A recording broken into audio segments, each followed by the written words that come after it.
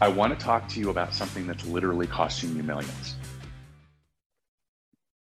Do I have your attention? Right? Millions, like it can be millions of dollars, of course. It can be millions of minutes. It can be millions of memories. It can be millions to your health and vitality, but it's 1000% costing you millions.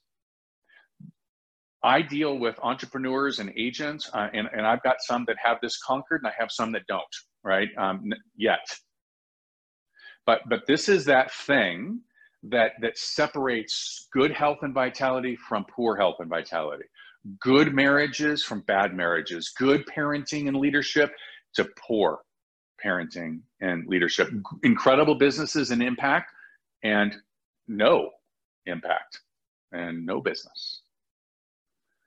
You might be wondering what this is, and it's called distraction. Distraction is literally the difference between success and failure. What we really see, right, and we've talked about this before, is sort of that tip of the iceberg. And we see people that have had success. What we're seeing are people that you're like, oh, hey, they've got this great business. They really have it all together. Well, what they've done is it's all the ugly, messy stuff, all the mistakes and the distractions and the navigating and all of those things is all below the surface. All you see is this little teeny bit above it. So I wrote down some things here that were examples of what distraction is, because I believe that if distraction was coming towards us and it looked like a porcupine, right, we'd all know, oh, hey, or a skunk, whoop, I'm out, right? If it were that easy to identify, we wouldn't get distracted, or we wouldn't get distracted by accident.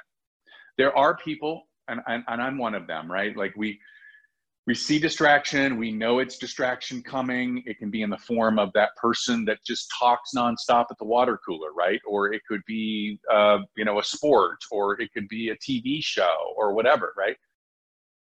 We choose to be distracted. We choose to check out. But I'm talking about the others that oftentimes come disguised as something else. And I wrote some of them down. And I think it's important for us to begin to ask the question, how are we going to avoid distraction if we want to succeed? I don't know anybody that continues to get distracted that has the success that they're looking for. Sorry, right? It is the one big thing, is being disciplined enough to stay consistent. Because as we know, if we save $1 a day, when we're 20, the money is exponentially bigger than if we start saving $100 a day when we're 40, okay? It's the compound effect. So number one on my list was Got a Minute. I love the Got a Minutes, y'all. I love the Got a Minutes. Whoo! Well, of course I have a minute, right? Like I'd have to be a total jerk to tell you I don't have a minute for you. Like it's 60 seconds. Of course I have 60 seconds for you. And of course you are important enough to me for me to grant you 60 seconds, but it's never 60 seconds, is it? It's not, okay? And so I'm gonna teach you a trick on how to not be a jerk, but also protect your time. All right, number two, new lead source. Listen, Carrie, you are awesome. You are like one of my favorites. I have this new lead source, and I'm gonna make sure that you get first crack at it. But Carrie, listen, you're really gonna wanna take some time and listen to this, right? Like this is gonna be amazing. It's gonna completely and totally change your life. Yeah. Unqualified leads is number three as an example. I love this one, right? I am always super surprised at who we will put in our cars and take out to show property, right? Like you're like, well, do you know them? Well, no. Well, do you know they're not an axe murderer? Like, are they pre-approved? Do you even know that there's a property that exists? Like, have you had these conversations? We would never in a million years put our kids or our wives in a car, right? Like what? Anyway, you get my point. There's a way to fix that as well. All right, and number four is, can I buy you lunch? I'd like to pick your brain. I'm just gonna kick this can to Sharon. Just go to his podcast. Gosh, I think it's something like How to Pick a Mentor or something like that. I think he does an incredible job of explaining how to find a mentor that can help you through challenges. And I think if you'll figure that out, you will also respect others. And I think it'll be a symbiotic relationship, and you'll learn very quickly how to protect your time and not get distracted. I think the reality is we've been told so many times, and I probably have told you, right, that the key is to say no, is to learn how to say no. And I think that's partially true. I think the reality is, though, you've got to figure out a way to say yes. We all know the 80-20 rule. I love the 80-20 rule. Today, we're going to talk about the 90-10 rule, because the reality is that if you want to stay relevant, if you want to stay on the cutting edge, you have to innovate. You always have to be looking at what's coming in the future. You've got to be working on those things that you're not good at yet. You've got to be getting into that uncomfortable space. You've got to make room for these connections with other people that might be leading in a different direction. But here's the thing.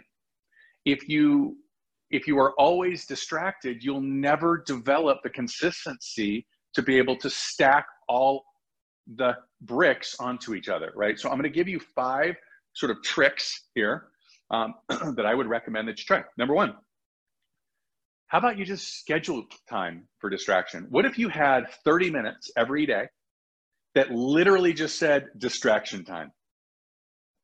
Sky's the limit. Do whatever you want. Be distracted. I can't even think of what you would do, right? Like scroll aimlessly through TikTok. I don't know, right? But if you scheduled it, and then number 2 on my list is you say yes. So when somebody has, hey, do you got a minute? Hey, I have this incredible lead source, Carrie. I want to show it to you. Can I pick your brain? The answer is yes. I have time at 3:30 today. Imagine that. So it's not about saying no. It's actually about saying yes, because I've scheduled it. Number 3, check your ego. Folks, I am totally guilty of this. Hopefully I'm not the only one in this room, but the reality is that when somebody asks you for your advice, your input, doesn't it feel good? Yeah, it does. It feels awesome, right? But when you're really talking about identifying and moving away from distraction and protecting your very, very valuable time, you've got to learn that you're not that important, right? Like, that's awesome, but you have a time schedule for that. So can I pick your brain? You have to make the decision as to whether or not that's going to create opportunity for you, or if that's just sucking the life out of you. But guess what?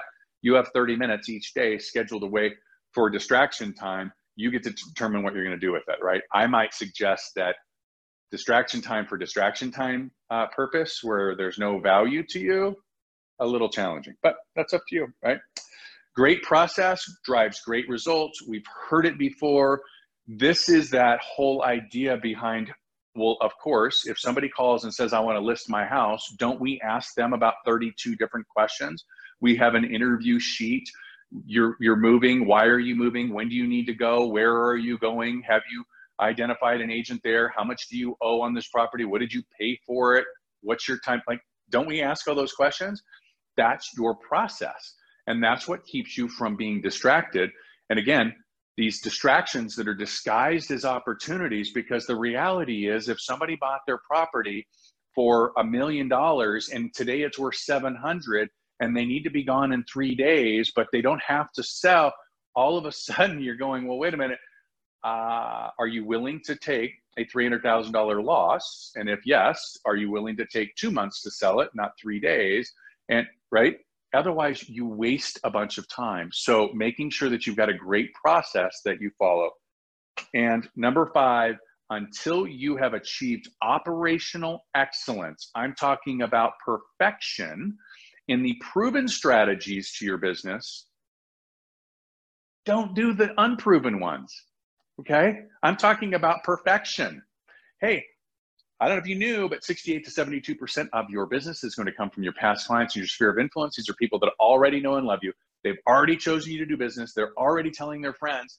If you haven't figured out the best strategy to connect with them on a consistent basis, then all of the other things are just distractions that are disguised as opportunities. And emotionally, intellectually, we know this, but it drags us over to this, there's a better way to generate business. There's a way that takes less of my time. It's a lie. Okay. It's a lie. It's just the way it's always been. Yes, 93% of the people start their search online, but 89% of them use a real estate agent. There's a reason for that, right? Again, 93% of the people start their search online, but they're not using online to buy and sell real estate. They're using a real estate agent. So those are people that already know you. So don't fall for the snake oil pitch. Stay focused. Say no to distractions. Keep your eyes open, right? Understand that it's not like a porcupine. It's not always identifiable. That if you will focus in on the things that are proven, carve out some time to investigate those things that are not yet proven, you will stay more consistent, and I guarantee you'll have a better life, relationships, impact, and business. Hope you guys have an awesome day.